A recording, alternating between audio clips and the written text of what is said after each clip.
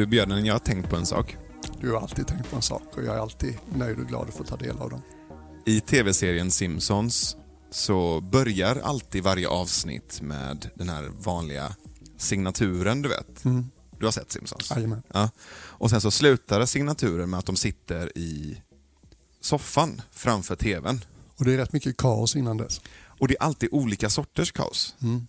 Och det är lite så det kan kännas ibland när vi ska börja podda. Att det alltid är en massa saker som händer runt omkring. Och sen så sätter vi oss. Och då är det som att någonting bara, nu kör vi. Nu vet jag vem jag är. Ja, men lite så. Ja. Men det finns en liten skillnad idag. Jag står upp. Och jag sitter. Och vi har ett nytt bord där man sitter på lite högre stolar. Och du har lite bättre hållning idag tycker jag. Ja, det är för att jag måste luta mig fram mot micken. Ja. Jag gillar den framåtlutade Björnen. Det är bara fysiskt, jag lovar. Hur mår du idag? Du, jag är rätt sleten. Ja. Sömnbekymren, de fortgår. Och jag vaknade 1:30 i natt och kunde inte somna om. Och jag har haft ganska många sådana nätter. Men jag har varit på ett läkarbesök som har gett hopp. Fått lite tips om diet och kosttillskott som jag hoppas ska hjälpa mig. Vad behöver du av mig idag? Jag är inte så orolig för du har någon slags sjätte sinne som gör att du är väldigt duktig på att ge mig vad jag behöver när jag behöver något från dig. Så att jag tror att du får ta lite mer lead idag. Jag tror att jag kommer vara bättre på att svara an, men sen vet man aldrig för i poddandet så vaknar jag ofta till. Just det. Jag ska göra vad jag kan. Och jag tänker också att vanligtvis när vi börjar de här avsnitten så börjar vi ju också ganska trevande. För det är väl lite det vi gör också. Det är det ärligaste. Det är professionellt trevande. Och jag tänker att det i sig kan skapa lite osäkerhet i mig.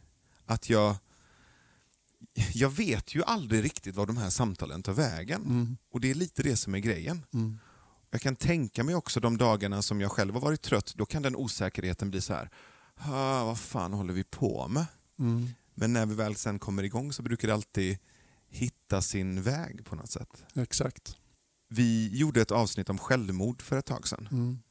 Som var ett ämne som vi tog oss an med så mycket försiktighet och respekt. Men samtidigt så också rakhet och någon slags medmänsklighet i att försöka vara ärliga med vad vi har erfarenhet av och vad vi inte har erfarenhet av. Jag tyckte det var ett ganska tufft samtal. Ja, jag minns att vi bägge var väldigt närvarande genom hela samtalet. Och jag kände under och efter samtalet att det där gjorde vi bra. Och det var väldigt roligt att se hur världen svarade an. Hur till exempel organisationen Mind som har en självmordslinje som man kan ringa till om man går i tankar. Och gör mycket annat gott, och det finns många andra organisationer också. Men de tyckte att det var ett värdigt samtal och la upp det på sin hemsida. Och vi gjorde en liten insamlingskampanj och kunde donera över 40 000 från våra Facebook-vänner efteråt. Och vi får ju så mycket fint skrivet från er som lyssnar. Och 98% av det får ni andra aldrig ta del av för att det finns inte riktigt plats för det. Men vi får ju ta del av allt. Och efter det programmet så kom det ett meddelande från en ung man som jag skulle läsa. Får jag det? Absolut, gärna. Och som jag har förstått det i kommunikationen med honom så är han okej med att få sitt namn sagt. Och jag tycker det är en vardagshjälte så jag vill nämna hans namn. Han heter Mattias Jens-Erik Wilhelmsson. Och han skrev ett meddelande till mig några dagar efter självmordsavsnittet där han skrev: Hej Björn, idag vill jag tacka dig och Navid något alldeles extra. För det första för den unga flickans skull som idag, alldeles nyss, var på väg över räcket på Älvsborgsbron i Göteborg. En solig dag i vårens början. Jag var på väg hem efter ett lopp på 10 kilometer. Jag tänkte, jag går hem. Jag tog vägen över bron och ser den här tjejen med luvan högt dragen över huvudet och känner, något är inte rätt här. Jag lägger en hand på hennes axel varpå hon rycker till och gör ett försök att klättra över. Det är 2 killar som kommer fram till henne och hjälps åt att hålla henne tillbaka. En tredje ringer polisen som kommer direkt. Jag hade tidigare i veckan lyssnat på ert poddavsnitt om självmord och känner att det gav mig mer medvetenhet. Idag var det på håret. Sen anledning nummer 2 är att ni 2 får en att känna sig väldigt oensam. Det är fler som går igenom samma saker som jag gör. Jag älskar er. Tack igen. Ja, men tack själv. Det är sånt som gör poddandet så himla meningsfullt. Ja, men verkligen. Och vad vore mer lämpligt att inleda dagens avsnitt med, som ska handla om just mod, än det som Mattias gjorde. Nu utgår jag ifrån att det var en modig handling, och det kanske inte alla håller med om. Nej, och det vet man inte förrän man känner till alla detaljerna. Men hade jag varit i den situationen så hade jag hellre gjort vad Mattias gjorde än att bara gå förbi. Och vet du vad, en annan aspekt av mod är, apropå vad du sa innan, det finns den här oundvikliga aspekten av mänskligt liv, att det innehåller mycket mer osäkerhet än vad alla egentligen vill. Och det är en form av vardagsmod att kliva fram och kliva in fastän man inte riktigt vet hur det kommer att falla på plats. Så att det är inte bara kreativt skapande, det är ju allt mänskligt liv. Liksom. Massa situationer vi kliver in i där vi inte riktigt vet hur det kommer bli, om vi kommer gilla det. Det krävs ett visst vardagsmod för att våga vilja delta. Jag blir ju direkt nyfiken på, för nu kommer vi in på vad det kan innebära i olika situationer. Det som Mattias gjorde, men också i andra situationer i livet. Du pratar om att kliva fram, att våga, att göra det ändå. Och jag är så nyfiken på, lite som när vi pratade om kärlek, så kunde vi prata om kärlek ur olika aspekter. Men det finns någonting i mig som är djupt nyfiken på vad essensen av mod är. Varför vi har fått det inprogrammerat i oss som en möjlig grej att göra, att agera utifrån mod. Vad tänker du när jag säger så? Ja, jag försökte att googla lite på mod igår för att se vad de gamla kloka säger. Och det var väldigt kul, för första träffen var en tidig skrift av Platon, den gamla grekiska filosofen, där han låter som vanligt Sokrates säga saker. Och Sokrates får 3 olika definitioner av mod presenterade för sig, och han avfärdar alla. Så att den är inconclusive, som man säger på engelska. Inte ens Platon kunde fästa modets essens på papper, vilket han var så duktig på i så många andra sammanhang. Vad var det som han avfärdade? Vad låg avfärdandet i? Ja, det var att det inte fångade, jag vet inte riktigt, men typ att det inte fångade ordets hela innebörd. Och om man ska börja bena i det så kan man ju säga att en sak som man behöver särskilja, det är vad som ser ut som mod för en annan person och vad som känns som mod för dig och mig. Så att säga den inre subjektiva upplevelsen eller den mer externa objektiva upplevelsen. Ofta tycker vi ju människor är modiga som gör sånt som vi själva tycker skulle vara jätteläskigt. Just det. Sen är ju inte det nödvändigt jätteläskigt för de andra. Jag är ju själv till exempel någon som alltid har hungrat efter äventyr och har en frejdig brist på reservation och förnuft inför farliga situationer. Så jag tycker det är kul. Det levande gör mig. Jag söker mig till dem. Jag tycker om det. Och min äldsta kompis Björn Andrén, vi har varit kompisar i 50 år. Någon gång när vi åkte skidor ganska så här oförsiktigt tillsammans, så jag hade nästan inga blodplättar så att jag fick inte ramla. Och då har vi 50 år av äventyr tillsammans bakom oss, och tittar på oss och fan alltså, du försov dig i morgonen när Gud delade ut rädsla. Nej, men att åka någon slags äventyrsversion av off-pist med någon form av blödarsjuka är ju direkt omdömeslöst. Ja, det är ju alltså till och med korkat, men det kan man också tycka av många modiga. Ja, men mycket som ser ut som mod är ju korkat. Ja. Men vi människor är ju begåvade med omdöme. Ja. Nej, men jag tänker ju på vilka typer av personer det var som befann sig på vissa fartyg till exempel, som skulle upptäcka nya kontinenter. Det kan ju inte varit de mest strategiska omdömesfulla personerna, utan det måste ju varit folk som var lite halvautistiska, lite korkade och i efterhand uppfattade som modiga. Men det tror inte jag. Jag tror både du och jag hade varit lockade till att signa upp om vi hade funnits med på den tiden. Point made, för vi är lite autistiska, korkade och omdömeslösa. Det är precis det jag menar. Både du och jag söker oss till osäkra och farliga situationer. Ja, jag tror det är ganska vanligt. Det tror inte jag alls. Att folk söker sig till farliga och äventyrliga och riskabla situationer tror jag är verkligen i minoritet. Jag kan känna att jag är egentligen mer intresserad av vad vi ska säga socialt, psykologiskt och politiskt mod än fysiskt mod, om vi ska särskilja begreppen lite. det finns något lite simpelt med det fysiska modet. Liksom människor har olika benägenhet att utsätta sig för fysiska situationer där man kan fara illa fysiskt. Men det finns ju en psykologisk aspekt av det också, för det hänger ihop med din benägenhet att utsätta ditt liv för fara. Så det hänger ihop med, tänker jag, ändå någon form av dödsskräck eller rädsla för smärta. Så det blir ju ändå, alltså även om det är skidåkning eller fallskärmshoppning eller den typen av äventyrligt mod, så hänger det ihop med det psykologiska. Ändå många av de äventyrare jag känner jobbar ju väldigt mycket med den mentala rädslan och att bli modigare. Men det du sa om att modet är en sån subjektiv upplevelse, jag kan ju tänka på det ofta när jag står på scen. Jag har ju stått på scen sedan jag var 16. För mig är inte det en modig handling. Nej. Och så står jag och så snackar jag, och så många av mina föreläsningar handlar om att prata med publiken, och då ställer sig någon upp och tar micken och pratar. Och sen i efterhand så kommer personen fram till mig och säger det var jätteläskigt att prata i mikrofonen. Och för någon millisekund så blir jag helt, va? Varför skulle det vara läskigt? Du sa ju en mening. Det är väl inte läskigt? Och sen så måste jag hela tiden påminna mig om att det är ju en av de mest utmanande situationerna för många människor, att prata inför grupp. Det finns en rädsla i det. Så hennes mod var ju betydligt större än vad mitt är, för att jag har på något sätt vant mig vid att det där är okej. Ja, och då kommer vi in på den här lite filosofiska frågan. Kan man bara vara modig när man är rädd? Just det. Ja, Tove Jansson sa någonting som en eller två av våra lyssnare bidrog med. Det är ingen konst att vara modig om man inte är rädd eller någonting sånt. Jag tror jag har det här. Eller nej, jag hittade ett Astrid Lindgren-citat. Ja, det är klassiskt. Men läs det, för det är så fint. Ibland måste man göra saker man inte vågar. Annars är man ingen människa utan bara en liten lort.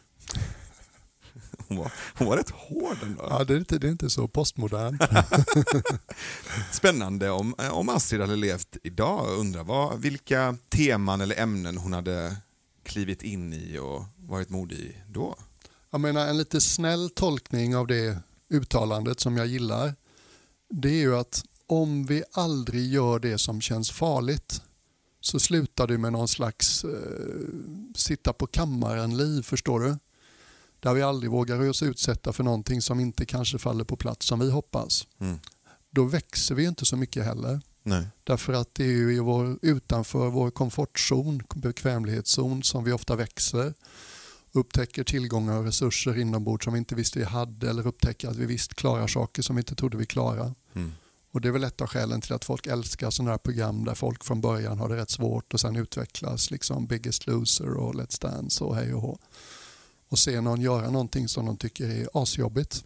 Det är väl också att när du sitter och tittar på den här personen som börjar på rädsla, kliver in i mod, åstadkommer någonting och går därifrån som en hjälte, så tänker du ju inte bara på att den personen har gjort det, utan det känns som att du har gjort det, eller det känns som att du skulle kunna göra det. Det blir som en dörr för dig. En slags inspiration till jag kan också. Ja, såklart. Det är jättefint. Jag hittade Tove Jansson-citatet. Ja, säg det. Det är ingen konst att vara modig om man inte är rädd. Ja. Det är spännande att de två första personerna, förutom Platon då, som vi citerar, är barnboksförfattare. Som båda har ett slags benägenhet att ta sig an många av de teman som vi avhandlar i den här podden. Att gå in i mörker och ondska och hat och ensamhet och depression och melankoli. Apropå det psykologiska modet. Jag tänker att det just nu finns flera personer som jag beundrar som har en skärva av det där. Att våga prata om otillräcklighet, att våga prata om att känna sig liten, att våga prata om det kaotiska i att vara människa.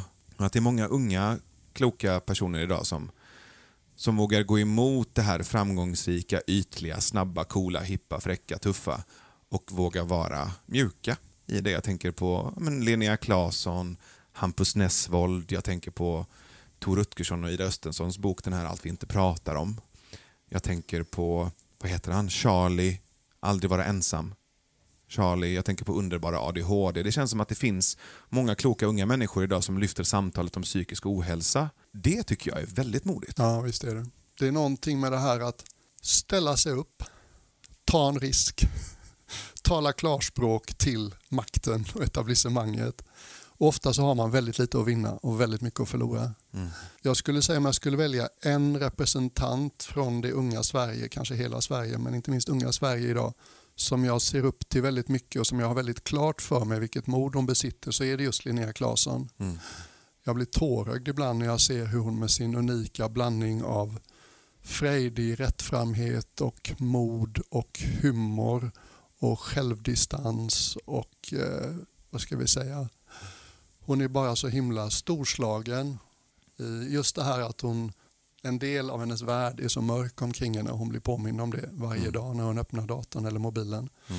Och så svarar hon an med humor, med liksom ironi, med underfundighet och blir mer och mer sig själv. ju mer hat hon får ta emot. Så att hon har faktiskt bidragit till det här samtalet. Jag har hennes kommentar framme här. Kan inte du läsa den, för den var så vacker. Linnea skriver så här apropå mod. Mod är att visa sig sårbar. Mod är att säga jag älskar dig först. Stå med hjärtat i handen. Skicka ett kärleksbrev som aldrig kanske får svar. Mod är att lämna en relation som inte fungerar. Att våga gå när det är dags. Mod är att inte acceptera mindre än du förtjänar. Mod är att ta en väg som du inte vet var den slutar. Att hoppa och fortsätta hoppas. Mod är att resa sig upp när hundratals, kanske tusentals sitter kvar. Mod är att göra saker fastän man är rädd. Mod är att stå upp för dina medmänniskor, stå upp för det du tror på, stå upp för dig själv. Mod är att gråta framför någon annan när du lärt dig att ensam är stark. Att ta emot tröst, att ta emot kärlek, be om hjälp, be om ursäkt. Mod är att vara naken med en annan människa och låta den se hela dig som du är. Mod är att se dig själv i spegeln och titta på dina sidor man inte tycker om. Våga förändras, våga vistas i de okända delarna av sig själv. Våga acceptera dem, försöka älska dem. Mod är att möta sorg, möta olyckor, möta oliktänkande, möta hat, möta förtryck, möta krig, möta trauman, möta skräck. Mod är att möta livet och att fortsätta leva. Det är nästan sådär, nu är podden om mod klar. Alltså jag orkar inte, jag blir helt tårögd. Ja, det här är ett exempel på att varje generation är klokare än den föregående. Och det är också någonting som många av oss, så följer jag Linnea på Instagram, hon är helt underbar där. Och hon påminner mig också om en annan aspekt av mod. Om jag tänker på mig själv, när blir jag som modigast? Om vi talar mer om socialt, psykologiskt, moraliskt, politiskt mod. Så är det alltid när jag kliver fram för någonting större än mig själv, förstår du? Att det finns några gamla fina svenska ord som otadlig, oklanderlig, du vet det här krigarlika. Man vet att syftet är gott och därför så faller rädslan bort och man agerar tveklöst. Och den känslan känner säkert föräldrar igen. Och de av oss som inte har föräldrar, liksom, vi får ju vara med om det på annat sätt också. Och där finns det någonting som jag kan ha nämnt innan som jag tycker är fint om man tänker sig jungiansk psykologi. Carl Gustav Jung var en av Freuds huvudsakliga 3 lärjungar. Och han utvecklade en förståelse för det mänskliga psyket, att det finns vissa, vad ska vi säga, arketypiska energier i mänskligt psyke. Och en av dem är krigaren, och det är inte svårt att förstå vad det är. Och en annan är, vad ska vi kalla det, hjälten. Krigaren, krigarinnan och så hjälten. Och krigaren, krigarinnan, det är en mogen arketyp, medan hjälten är en pubertal arketyp. Den är inte mogen, den är inte färdig. Just det. Och skillnaden mellan dem är att hjälten gör saker för självförhärligande, för att själv få glänsa. Medan den sanna vuxna krigaren, krigarinnan, de gör allting för ett högre syfte än sig själv. Just det. Ett transpersonligt syfte kallar man det ibland. Och det tror jag är något som är värt att påminnas om. Och de där gångerna när vi ryser framför tvn, du vet de stora ögonblicken, det är ju liksom den ensamma mannen kliver framför pansarvagnen på Tiananmen Square i Peking. Den ensamma kvinnan i 70-årsåldern med en handväska ger sig på NMR-pöbeln. Det är så lätt att förstå. Samma sak med Linnea, liksom. Mörkret är ganska massivt. Men hon kliver frejdigt fram ändå. Och hon gör det inte bara för sig själv, hon gör det ju liksom för att alla kvinnor ska kunna få vara sig själva utan att vara rädda. Och det är någonting med det som berör oss på djupet. Liksom. Det är som att det här fenomenet med musikalisk resonans, du vet. Klingar jag en sträng på gitarren i ena änden av rummet och du sitter med din gitarr i andra änden av rummet, så börjar samma sträng vibrera på din gitarr. Det är som att alla de här fantastiska handlingarna påminner oss om våra vackraste sidor inuti. Jag kommer ihåg någon sån här konstig grej kanske, men de sista 2 åren som munk så levde jag i Schweiz, och där var det liksom bara för munkar och nunnor som hade varit munkar och nunnor i mer än 10 år som bodde där. Och i syrummet så hade vi en liten låda med filmer på DVD. Och en dag när man var lite uttråkad och var bara sitta och vara närvarande, så kunde man gå in och hämta en DVD. Och då fick jag se en film som hette Saving Private Ryan, som handlar om landstigningen i Normandie på D-dagen när kriget till slut vände de allierade styrkorna.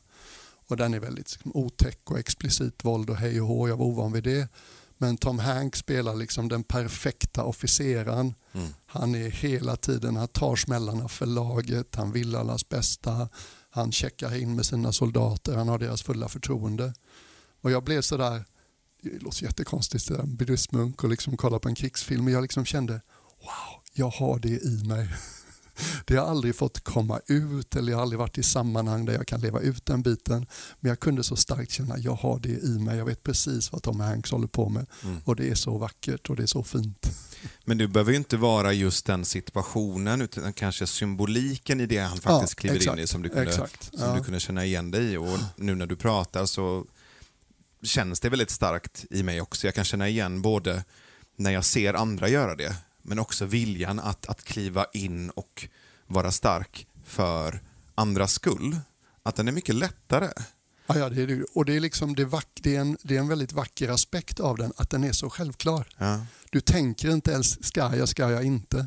Jag får nästan en känsla av att det finns i vår evolutionära och biologiska kod att våra kroppar ska nästan utsöndra någon form av modenzym när vi är starka för gruppen, för att vi är flockdjur. Exakt. Jag kan till och med, om jag mår dåligt eller är sjuk eller känner mig svag, när någon annan är sjukare eller svagare eller mår sämre än mig, så kan jag bli stark för att den personen behöver mig. Och då mår jag plötsligt bättre. Du gör det ju för mig hela tiden. Men det är lite, vi brukar skoja om skruttet-principen. Berätta. Än en gång, Tove Jansson.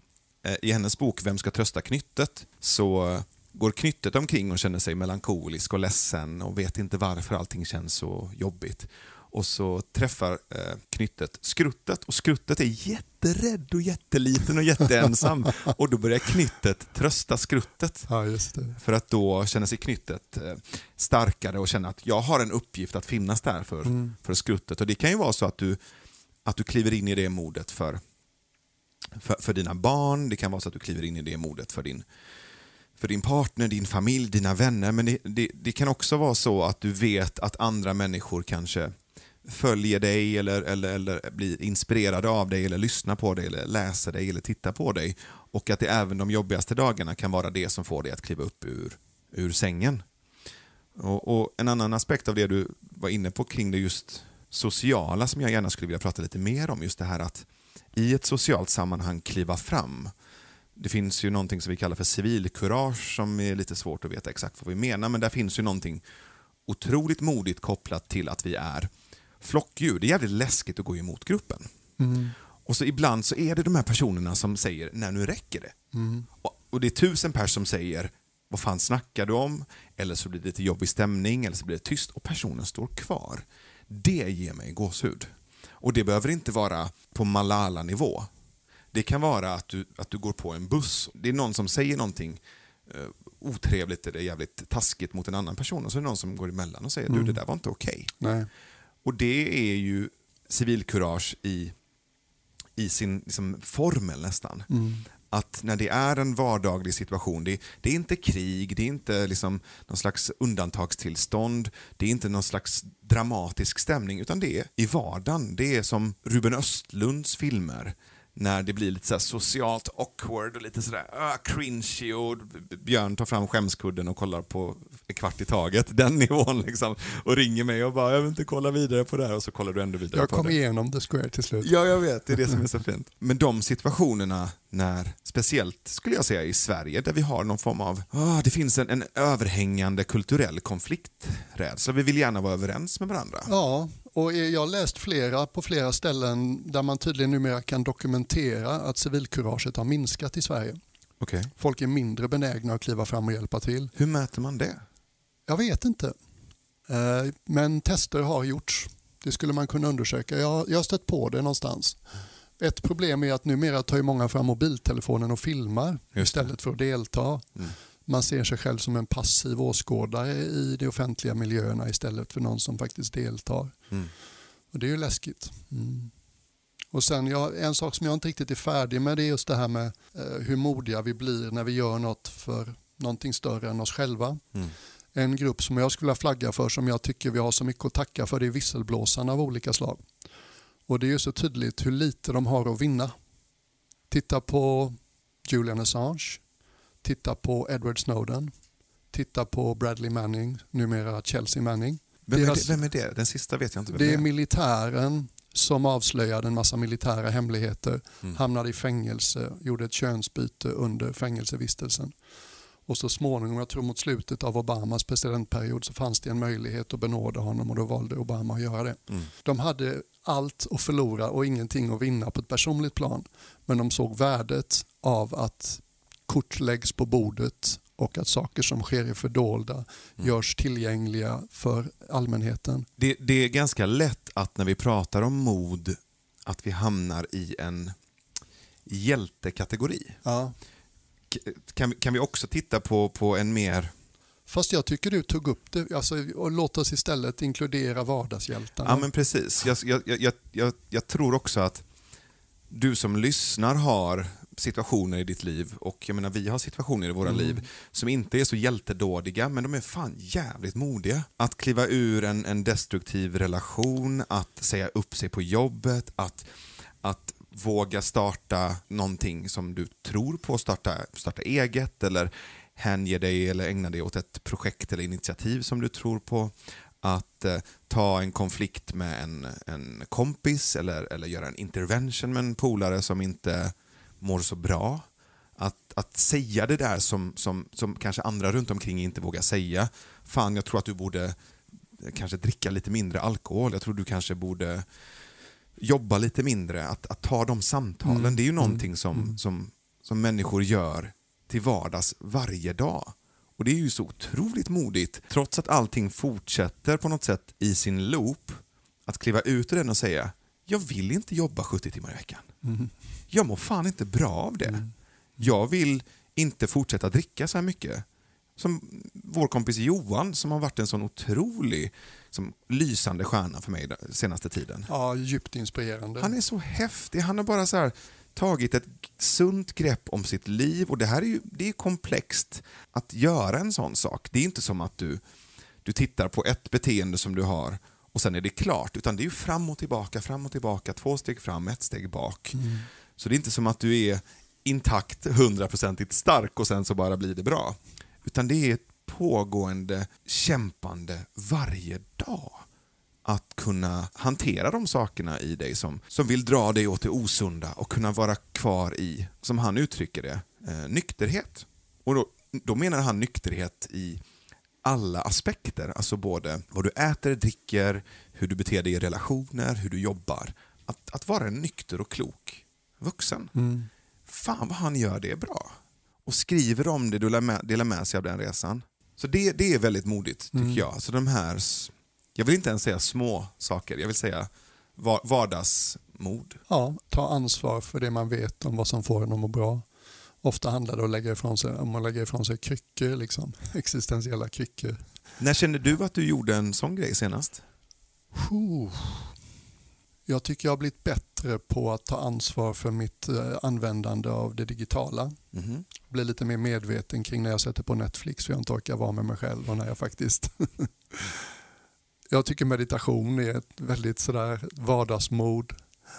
Att sitta där och ständigt bara lägga ifrån sig det som surrar på hjärnkontoret, och att vila i någonting som inte är lika underhållande till en början, inte lika fullt av ord, inte lika format. Där jag inte längre känner lika självklart vem jag är. Och det tycker jag är någonting, om jag ska gå över till något mer allmänt, så tycker jag att det är en aspekt av vardagsmod, att medvetet, avsiktligt, med lite tåga säga: Jag är beredd att skruva upp osäkerhetsfaktorn lite till. Jag är beredd att ta en risk. Jag är beredd att prova även om jag inte vet hur det slutar. Och det var ju många av de saker som Linnea beskrev. Den här risken att bli avvisad. Ta till exempel vardagsmodet att be om ursäkt. Just det. Liksom, hade det inte varit svårt så hade vi gjort det med varandra hela tiden, för det finns ofta anledning till det. Men det är lite jobbigt. Därför vårt ego tycker inte om att tillstå att det har misstagit sig eller gjort ett misstag eller bedömt en situation lite dimmigt. Jag försöker öva jättemycket på att be om ursäkt, och då vanligtvis till min partner och min dotter. Och det är läskigt för att det är så otroligt blottande. Jag känner mig så blottlagd och så naken och så svag, och jag har väldigt svårt för att visa mig svag. Och säga förlåt, det jag sa förut var fel, det var inte mot dig, jag är egentligen inte arg på dig, jag är egentligen trött och ledsen. Det är att visa mig svag, och då är jag rädd att jag inte kan vara den här starka partnern eller pappan eller vännen som jag förväntar mig att jag hela tiden ska vara. Som vuxen, som man, och av kanske andra anledningar också, så upplever jag det svårt att säga förlåt. Men varje gång jag har gjort det så blir jag så lättad över att jag gjorde det, och börjar ofta gråta för att det är så skönt. Det är som en release. Och sen så läste jag någonting om att just nu är jag inne i en period jag läser väldigt mycket om mänsklig biologi och någon slags evolutionär psykologi.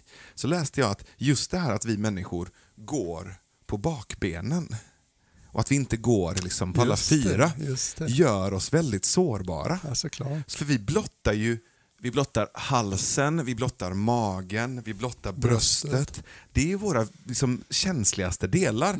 Könet, det har vi liksom utåt mot alla som vi träffar hela tiden, mot främlingar. Det är nästan inga andra djur som har det, va? Det är typ inga andra djur som har det. Och skulle andra djur börja gå upprätt, då ska vi nog akta oss. För att då är det liksom apornas planet på gång. Fast det kanske är koalor eller sengångare. Giraffer. Fan, sengångarnas planet är ju inte lika läskigt. Sjukt långsam armé som bara hold up, we're gonna kill you all. Okay. Maybe tomorrow. Varför blev de indier plötsligt? Men det är så här pågående missuppfattning att egot säger till oss att vi kommer förlora något eller bli svagare eller mindre omtyckta för vissa saker. Och nästan alltid så när vi genomför de sakerna ändå så upptäcker vi att oj då, det stärkte mig. Ja, fast inte alltid. Du kan också bli jävligt bestraffad av det om du finner dig i fel miljö. Det har vi ju pratat om, hur det är att våga vara känslomässig eller sårbar i en machomiljö. Och så är du det och tänker att nu vill jag bidra med någonting lite mer mänskligt och lite mer blottlagt, och så plötsligt så, inte bara att det inte uppskattas, du får liksom 4 dolkar i dig. Det gör ju också att det kan göra att modet till nästa gång minskar. Ja, och där tror jag man får vara väldigt noga med, du vet, både du och jag har ju konsumerat en hel del Johan Hari-visdom. Och vi har pratat om honom i många avsnitt. Och när han tittar på varför folk blir deprimerade så är en av aspekterna vad som driver oss. Och han särskiljer på 2 begrepp då, intrinsic och extrinsic value systems. Invärtes och utvärtes? Ja, kan man säga. Det låter lite medicinskt, men folk förstår säkert. Intern och extern då? Ja. Till exempel i den situationen som du nämner. Om jag ställer mig upp och talar det jag tycker är sant för att jag hoppas på att alla ska tycka att jag är en cool katt, då är jag driven av omvärldens förväntningar och sådär, bedömningar fortfarande. Och det är risky och det när oss inte på djupet. Men om jag istället känner att nu har jag en djup övertygelse om att någonting är snett och jag tänker stå upp för det som är sant och riktigt och rätt, då är det intrinsic driven, då kommer det inifrån. Och då är jag inte så himla svajig. Men hur går det ihop med det vi pratade om innan? Att vara modig för andra. För då tänker jag direkt att det är ju extern drivkraft. Jag vill vara stark för min familj. Jag vill vara modig för mina vänner. Jag vill vara en förebild för de som lyssnar eller tittar eller läser mig. Det är ju utanför mig själv, det är ju externt. Är du med? Ja, jag tror vi blandar äpplen och päron nu. Alltså om jag handlar för ett syfte som är större än mig själv, så tycker inte jag att det är så himla omvärldsstyrt. Det är bara det att känslan i mig av att det här är rätt och riktigt blir så mycket mer övertygande. Det är någonting väldigt vackert i människan som man knappt får tala om i dessa postmoderna tider. Men på djupet så har de flesta av oss en kompass som är ganska stadig. Någon del av nästan alla av oss har ganska klart för sig vad som är rätt och vad som är fel. Och speciellt i såna här spetsiga situationer där det finns någon slags konflikt eller en laddad situation. Och jag tror att när vi är i kontakt med den, då blir vi alla Saving Private Ryan. Då blir vi alla liksom rakryggade krigare som ser ut som väldigt modiga, men det beror delvis på att vi står på så säker grund. Vi drivs av en sån oerhört stark kraft. Liksom. Jag vet att det här är rätt, jag vet att det här är fel. Men bara för att klargöra för mig själv. Jo, får jag avbryta? Du frågar mig när jag hade gjort något modigt. Nej men vänta, du får inte gå vidare till den. Spara den här uppe. Okay. Jag lägger den här på hyllan, på den mentala hyllan här till höger om dig, till vänster om mig. Bra. Nej men det här om att jag gör någonting för att jag vill att ni ska tycka att jag är cool. Då gör jag ju det för min egen skull. Och för mitt ego, för mitt liksom, narcissistiska syfte nästan. Och då blir det utifrån och in. Om man tar en annan situation då, att jag gör det här för gruppens skull.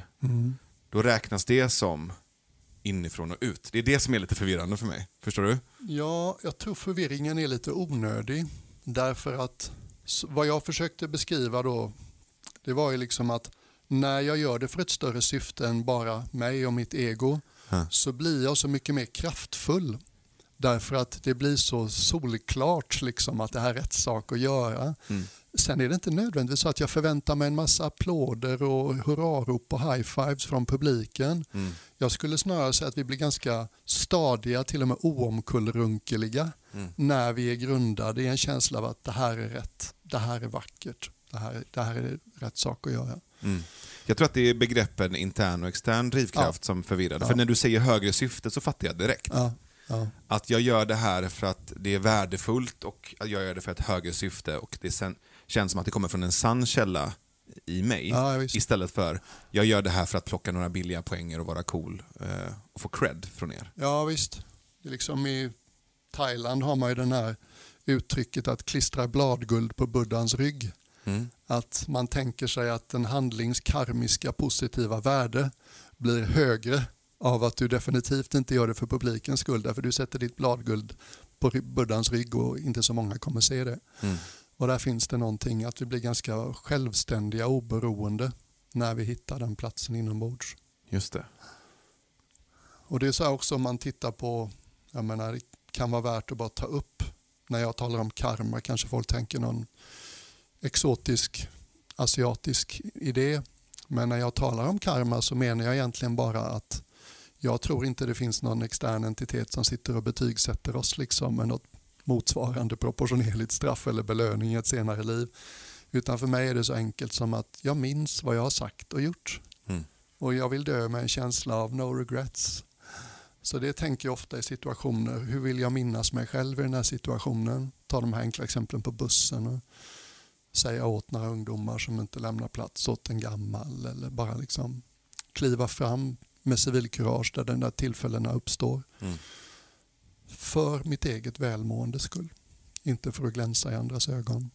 Vi pratade om det där med civilkurage för ett tag sedan, om att det är lättare att kliva in i sådana situationer om du har pratat om de situationerna med någon och förberett dig mentalt, alltså nästan som en slags mentala brandövningar för civilkurage.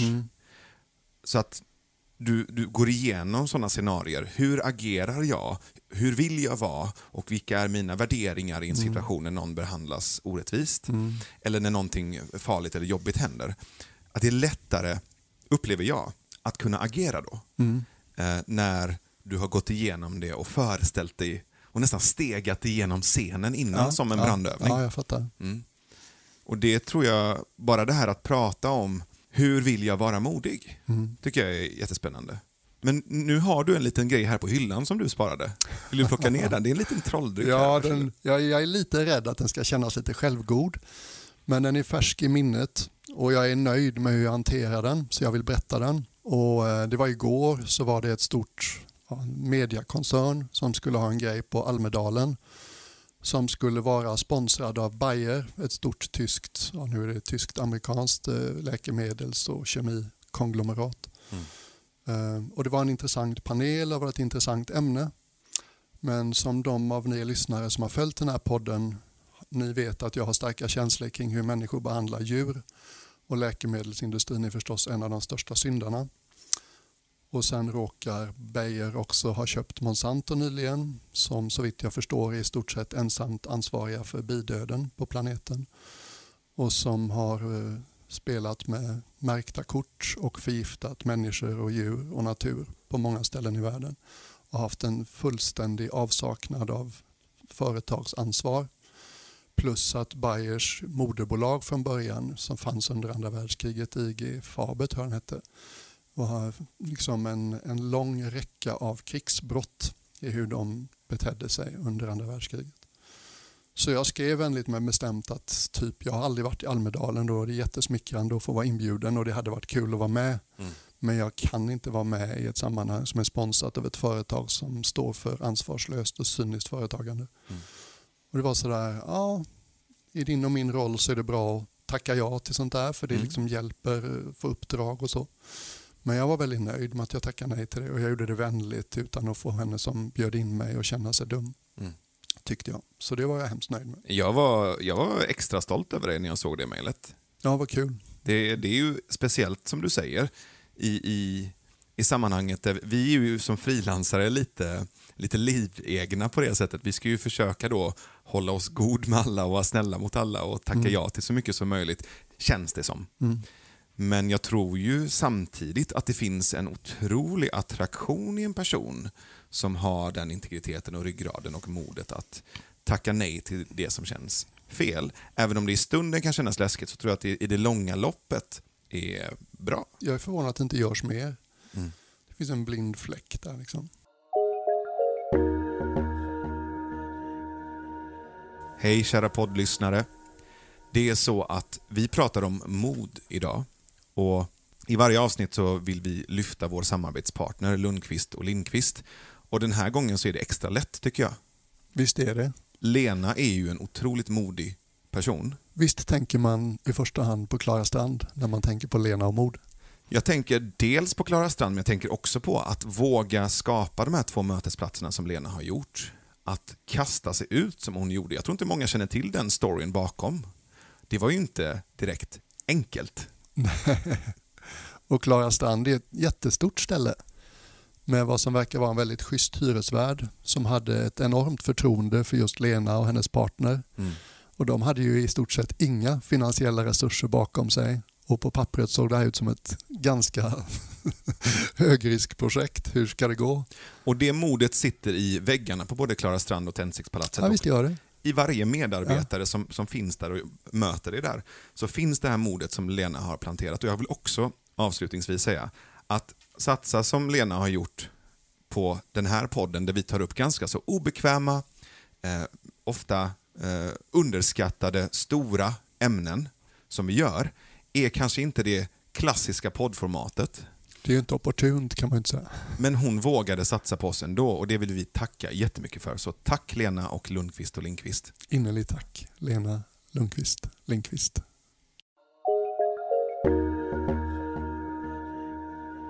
Niklas Starov skriver så här: mod inom politik är att våga erkänna att man har fel utan att någon egentligen överbevisat dig. Du kan ju ta bort inom politik. Precis, generellt. Men kanske extra mycket inom politik. Jag tittade ju på den här Länge lever demokratin som Jan Scherman gjorde. Briljant 3-delars miniserie på SVT Play som vi kan tipsa om. Som helt enkelt, han tar tempen på hur den svenska demokratin mår. Han är inne i riksdagen och pratar med riksdagspolitiker.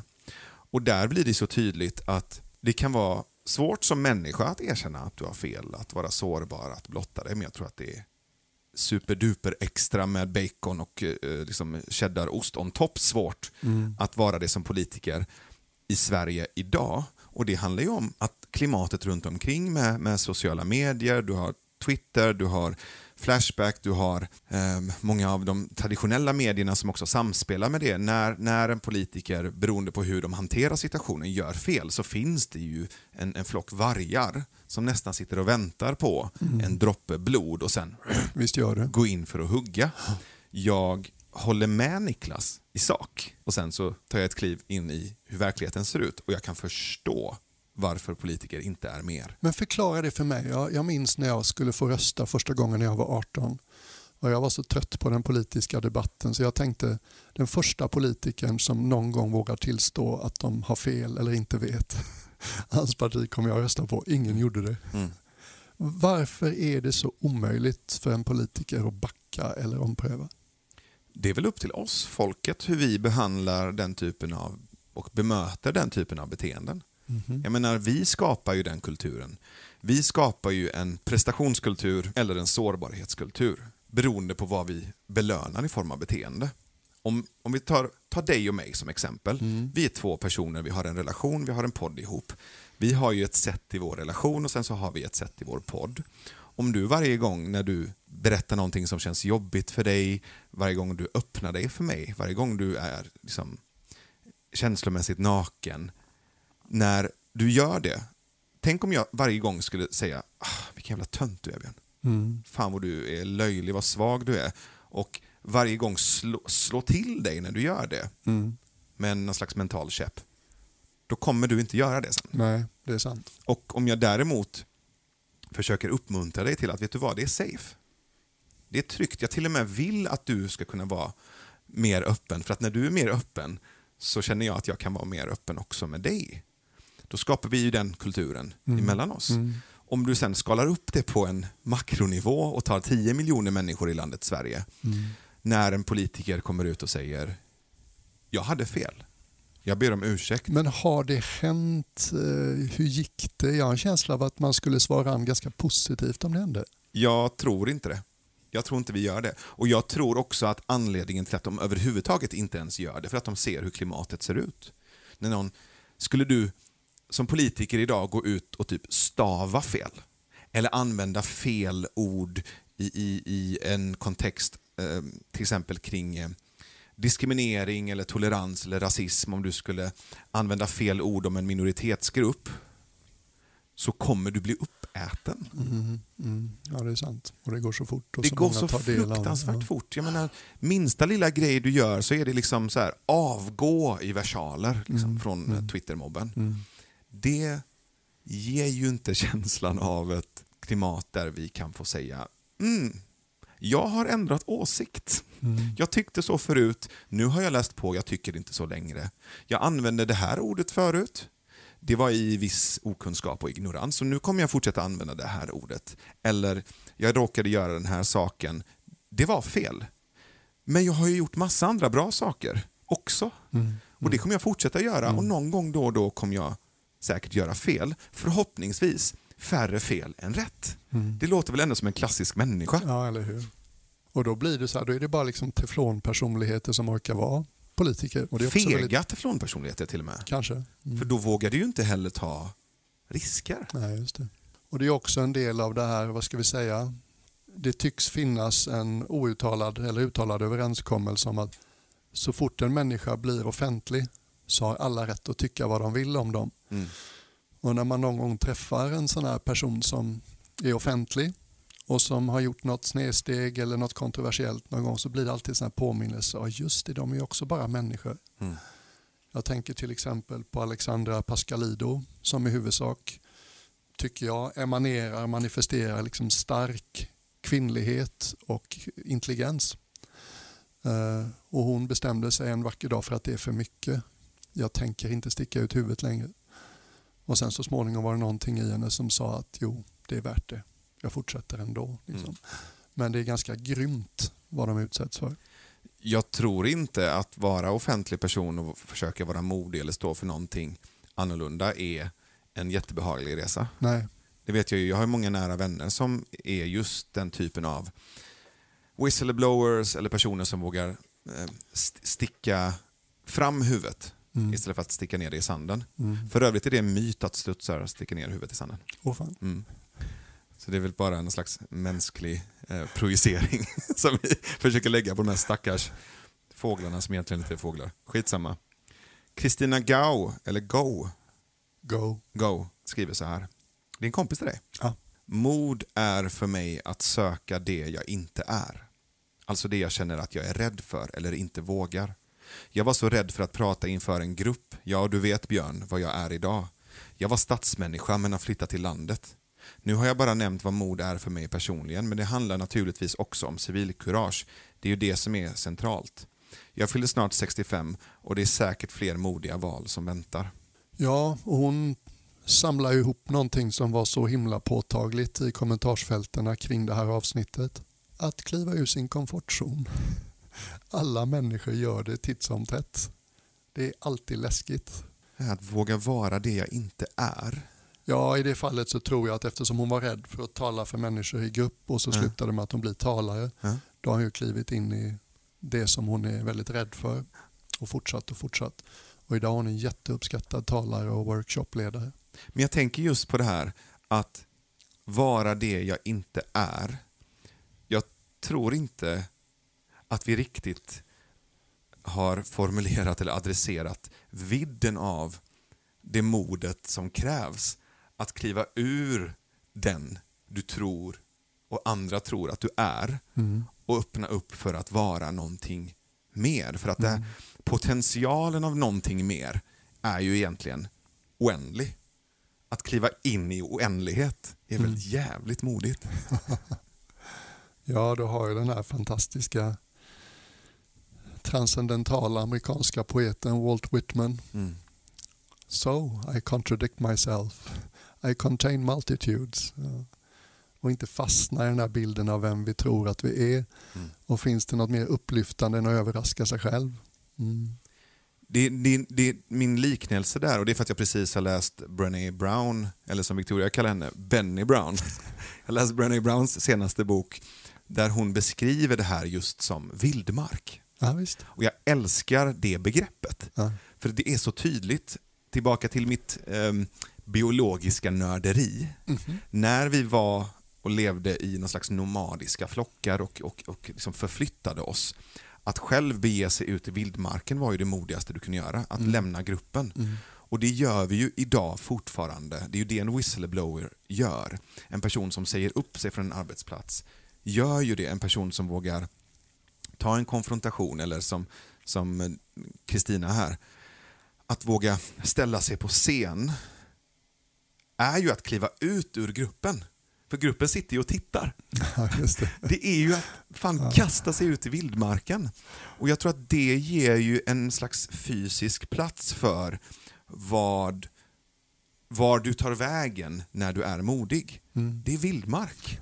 Ofta är det lite ensamt. Ja, men har vi inte också massa berättelser av, du vet, profeter som ger sig ut i öknar och vildmark? Moses och Jeremia och Jesus, 40 dagar i öknen, det är standard. Visst, munklivet var ju också mycket så. Det var ju liksom riggat för att vara obekvämt. Riggat för att du inte ska få som du vill, eller få vad du vill, eller äta vad du vill, eller bo vad du vill. Det du sa nu precis är ju motsatsen till det samhället som vi bygger upp just nu. För det är ju gjort för att du ska få de nyheter du vill, få de kompisar du vill på Facebook, få de produkter du inte ens vet att du vill men som du egentligen vill undermedvetet. Att göra de val du vill, att bara göra det mer och mer bekvämt för dig. Du ska knappt röra dig ens, ännu mindre vara obekväm. Så håller vi på att designa ett samhälle för fega, lata människor. Ja, jag skulle säga att det är en viktig aspekt av mänsklig värdighet. Hur mycket värdighet du har som människa, det bestäms delvis av hur villig du är att vara obekväm. Och en människa som är helt ovillig att vara obekväm, de har inte mycket värdighet kvar, säger jag. Men hur fan övar vi på det i här? Det är ju som med allting, först måste du se värdet i det. Och ibland så upptäcker vi värdet av att kliva ur sin komfortzon därför att vi känner oss så sunkiga när vi bara håller tillbaks hela tiden. Det finns en sån här, jag är ju så förtjust i Jan Stenmark, de här gamla skämtteckningarna. Och någon av våra lyssnare påminde mig om en som jag tycker väldigt mycket om. Du ser liksom en halv man som kliver fram bakom en vägg i såna här 60-talstapeter. Han har mönstrade 60-talsbyxor på sig. Och så under bilden så står det, man föds, man bidar sin tid, man kliver fram. Och så ser man ett pressat byxben och en nyputsad sko som kliver fram. Och det är just det, show up, go forth, kliv fram, visa dig. Stå där liksom, möt livets grundläggande osäkerhet och det faktum att inte vi har fått några försäkringar för någonting egentligen. Nästa andetag är inte garanterat.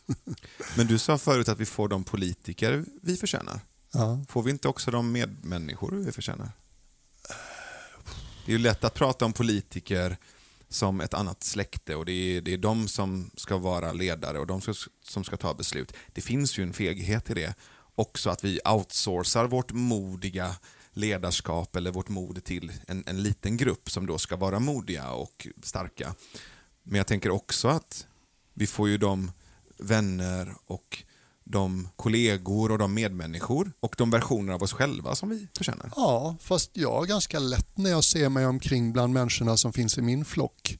Jag kan lätt säga på olika sätt som jag tycker de är modiga. Jag tycker inte att folk omkring mig sitter och häckar på rummet och inte vågar kliva fram, tvärtom. Och sen ser kliva fram väldigt olika ut för olika människor. Ibland en dålig dag är det bara att fortsätta vara med. Ja, visst. Trots att jag känner mig liten och rädd. Det är mod. Jag menar en trebarnsmamma med en halvtidstjänst och halvtidssjukskrivning och liksom bara tappert ta nästa steg, göra nästa grej, bara show up på det grundläggande sättet. Det är ett vardagsmod som jag tycker är väldigt, väldigt underhyllat. Ja.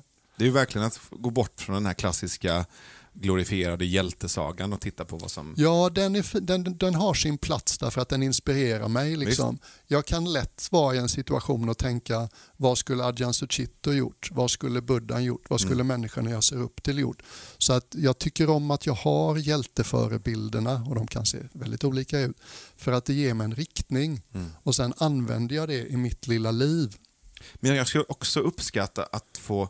För vi har rätt mycket av de här hjälteberättelserna runt omkring oss och jag håller med dig, de fyller en funktion. Jag skulle gärna se mer av vardagliga hjältar och liksom, vad ska man säga, de som finns runt omkring oss som kanske inte är så upphöjda i form av ledare eller gurus eller förebilder, du vet, på ett offentligt plan.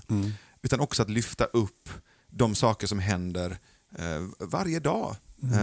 Än en gång, jag vill inte säga små handlingar, jag vill säga vardagliga handlingar. Att lyfta fram dem också. Och jag tycker även där kommer det tillbaka och vara villig att kliva ur min komfortzon. Jag märker såna här konstiga situationer som i södra Europa är det ju mycket mer okej att slå sina barn än vad det är här. Och ibland har det hänt att jag har varit kring Medelhavet och ser föräldrar som slår sina barn på ett sätt som jag har djupa invändningar mot. Liksom, och bara jag sitter och, vad ska vi säga, vagga på stolen och är nästan på väg fram, men inser att det kan bli väldigt komplicerat att säga till en annan vuxen hur de ska behandla sitt eget barn. Du låter som om du efterlyser påminnelser kring vardagsmod. Ja, och jag tror också att jag blir väldigt stärkt när jag ser människor runt omkring mig göra de sakerna. Jag vet att Victoria, min sambo, hon kom hem häromdagen och var så otroligt stolt för hon hade sagt ifrån till en äldre man på något köpcenter här i Malmö. Han hade kastat ur sig en jävligt otrevlig kommentar till henne. Och så fortsatte hon gå och sen så stannade hon upp och sa hon, det där är inte okej. Och så vände hon sig om och så tittade hon på honom och så sa hon, det där är inte okej. Du får inte säga så till mig. Och han blev så paff så han bara började sluddra. Och sen så skällde hon ut honom för att han hade varit så fruktansvärt otrevlig. Och så gick hon vidare. Och så kom hon hem och var helt lyrisk. Ja visst, jättehärligt. Men just det här, för du var inne på att inte, du sa någonting i stil med att inte kanske tänka efter. Vad kommer personen tycka eller hur kommer det här landa? Utan bara tala sant. Och det blir ju lite som det vi började prata om kring extremsporter och fallskärmshoppning. Att inte tänka på utfallet och konsekvenserna av vad andra ska tycka eller hur det kommer gå. Utan om jag tror på det här, då blundar jag så tar jag klivet. Och det kan slå snett. Oh ja. Det kan bli fel. Ja, visst.